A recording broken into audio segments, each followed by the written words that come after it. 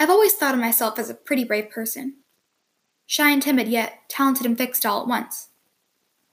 I never thought my days would come to this, where in such a place, being alone doesn't really mean you are. You're just more by yourself than you were before. But for me, I'm not afraid of being alone. Changes. You either love him or you hate him. But if you don't choose to change with the change, you'll most likely always hate him. Just like right now. I'm not necessarily thrilled with the fact that the pounding of rain against my window seems to be getting louder by the minute. But let's be honest. There's no way I can make it stop raining, even if I wanted to. I hear the rumble of thunder outside. I'm blinded to the sight of the bright white lightning that coats the sky in one big sudden flash. I'm suddenly brought back to reality when I hear the blaring and aggravating sound of the alarm clock I have on my bedside table. I turn to the flashing red numbers, alerting me that it's officially 7 o'clock in the morning, and whip the covers off from me. I sit up, letting my feet hit the cold, hardwood floor beneath me, and hesitate to get up out of bed. For today is the day I have been dreading since when? I can't remember. Today is the day that will take a turn for the worst. Because today, the one and only person you played board games with for hours before bed every night, the one who was cool enough to let you jump on your bed when their friends came over, the one who would always walk an extra block on Halloween to get their younger sister some extra candy, the one person who always had your back, even when the rest of the world didn't, will step out of your life completely. Today's the day my older sister Annika will be separated from me for what might as well be life. Of course, today, out of all days, my mom just so happened to leave for work early. I guess today I was walking. It always seems to amaze me how they are so oblivious to the whole second daughter thing. But I don't blame them. If my first child was going off to be separated from me for the next 4 years with a future career at stake, I'd probably be a little forgetful too. I guess that's what college does to you. It makes you forget things. But I highly doubt that other parents forget to do things like saying goodnight to me before I go to bed or ask me stupid questions about how my day at school went that I wouldn't want to answer anyway. I don't feel bad for myself, though. I'm used to it by now. I mean, how do you compare yourself with a 4.0 GPA student while still managing to be the captain of the basketball team? And you're sitting over here with your watercolor palettes and color pencils? I know. I wouldn't pick me either. But I've learned to live with it. Probably because I didn't have an option to or not. After I arrive at school, soaking, I quickly throw my backpack into my locker and make a bus to first period, art class. I half walk/jog into the art room, greeted by the smell of acrylic paint and chalk, as all eyes seem to be glued to me the second I step foot into the doorway. I can't seem to tell though whether they're staring at me because I'm late or my lack of being able to pick out a decent outfit. Hey, some days gray sweatpants, a black t-shirt, and dirty Converse are the way to go. Sorry, Mrs. Wilson, I say anxiously, pushing out the words I don't know how to say. I've never been this late before. Couldn't get out of bed this morning, I added dim-witted. It's all right, Sadie. The class is just continuing working on their perspective pieces. I take a look around at the rest of the class, who have both a look of disgust and disturbance written across their faces. I will expect a pass next time, yes? Mrs. Wilson continues, keeping her nose in the pile of artwork she has yet to grade at her desk. Yeah, sure. I stutter and blush, and I'm embarrassed to look up. I shuffle around and then briskly take a seat at my assigned desk, nearly dropping my sketchpad and pencils. I breathe a sigh of relief, thankful that first period wasn't art class, because if it wasn't, I could surely expect a visit to the principal's office after school. At least one thing had gone right today. Getting off in a warning does not happen very often where I go to school, but I have Mrs. Wilson to thank for that. I remember last year in 6th grade, I was especially restricted when it came to making new friends. So every day during recess, I was too ashamed to play with the other kids. I just so happened to find my way to the art room one day when I had to go to the bathroom. It happened to be Mrs. Wilson's free period, so she let me hang around until it was time for my next class. I helped organize and sharpen the pencils that sat on a table next to her desk, where she at the time was working on an example piece for one of her classes. She kept asking me about why I didn't want to go play with the other kids, and every time I would merely stare at her with a blank and colorless face.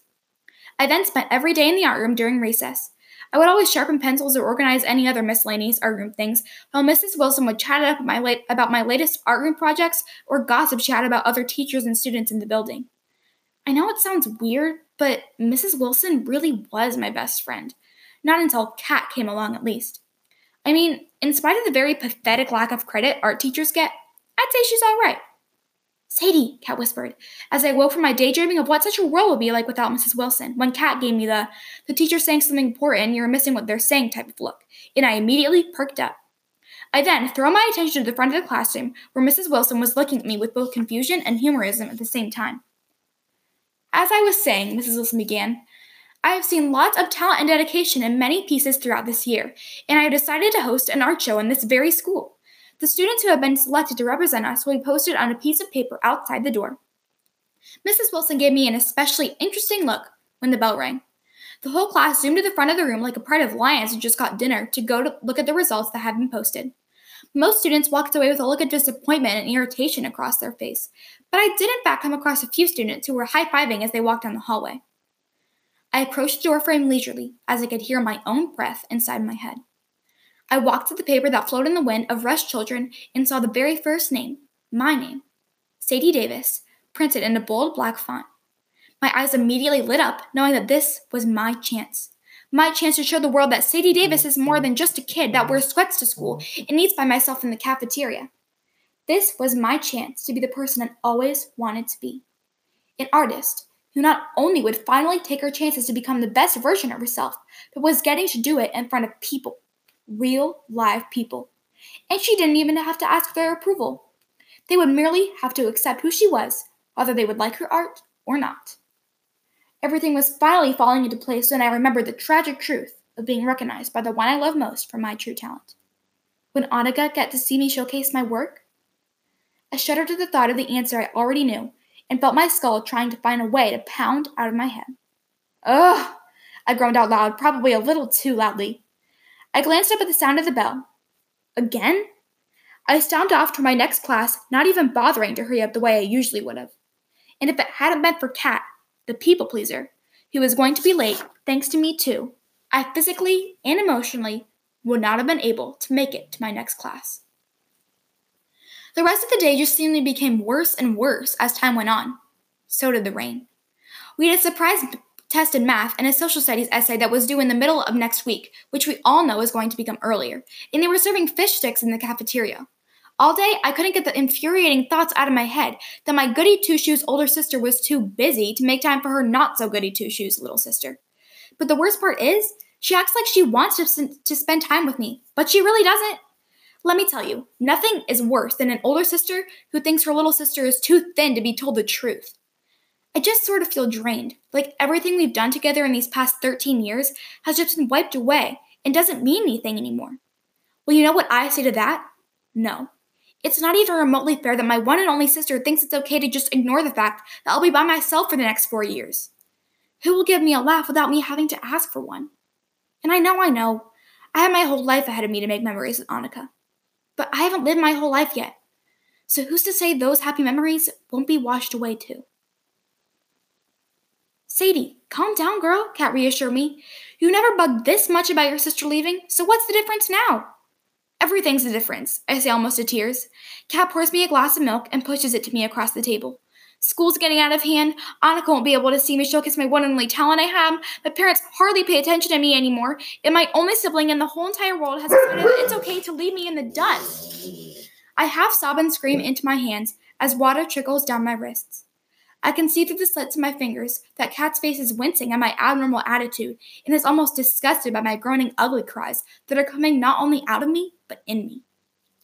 Hey, it's okay. She's talking to me like a newborn baby, and her hand is placed in a borderline-ish way onto my shoulder. Maybe Annika leaving isn't such a bad thing, you know? Kat says in a calming voice. I look up very confused at the thought that the person I've been complaining to for the past however many weeks is now telling me that my own feelings are wrong. A sniffle and turn my attention to face Kat. What do you mean? Her freckled face blushes and blue eyes dilate at the fact that she definitely didn't have an answer to that one. Well, I don't know. I guess all I'm trying to say is that it might be a good idea for you two to take a break from each other. Not for too long, obviously. It's just that I feel like I hardly get to see you anymore. I know I see you every day, but I don't really get to see you. I can't even remember the last ice cream trip we had, let alone a full-on conversation. I miss you, Sadie. The real you. Not the stuck-up Sadie who's too caught up in her older sister to even pay attention to her best friend. Cat words are still floating in the back of my mind as I try not to look up. I continue to stare at her, blank as ever, when I hear shuffling around upstairs. I push back my chair and run to the bottom of the staircase that leads upstairs. I see my dad's beet-red face as he comes out of Annika's room, trying to juggle at least 3 boxes ranging from small to large sizes. That should be the last of it, he pushes out, almost face-planting down the stairs. He walks out the front door, and following him, I hear yet another pair of footsteps. Annika herself is now standing at the top of the stairs, looking more zealous than I've seen in a long time. "Hey," she says in almost a whisper. Her face is botched up, and I can tell she's been crying too. She can't even stand to look at me as she walks down the stairs and then out the front door. I give Kat an uneasy look as she gives me a reassuring nod and takes my hand as we walk outside. Annika's car is filled to the brim, loaded with boxes and boxes of everything we have accumulated over these past 18 years for Annika. My mom is already losing it, and my dad is merely watching them sob/hug each other as they hear rumbling from the gray clouds up above. My mom and dad say their final I love yous and goodbyes, and then turn Annika's attention to me.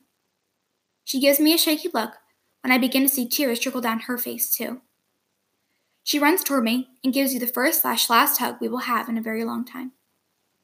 We're both stuck in time, and seconds feel like minutes, which feel like weeks, months, and then years. Nobody could take this moment away from me, even if they tried. We both stand there, arms wrapped around each other, and I can hear Annika's quiet sniffles as she pulls away from my hold. "I love you, Sadie," she mutters. And I know that's enough. Moving away, I guess, hasn't been quite so easy on her either. She then hops in the car, pulls out of our driveway, and drives down the street as it begins to rain yet again. My parents shuffle quickly back inside, not even bothering to see if I followed. And it's a good thing they didn't, because I couldn't bring myself to. I simply stand in the rain, letting the cool water droplets bounce off my skin. Kat comes to join me when all of a sudden I see a ray of yellow light from the golden evening sun that illuminates the cloud standing in front of it. Kat and I join hands and start walking down the street. And even though we might have gotten a little wet, we didn't care, because for once we were able to dance in the rain.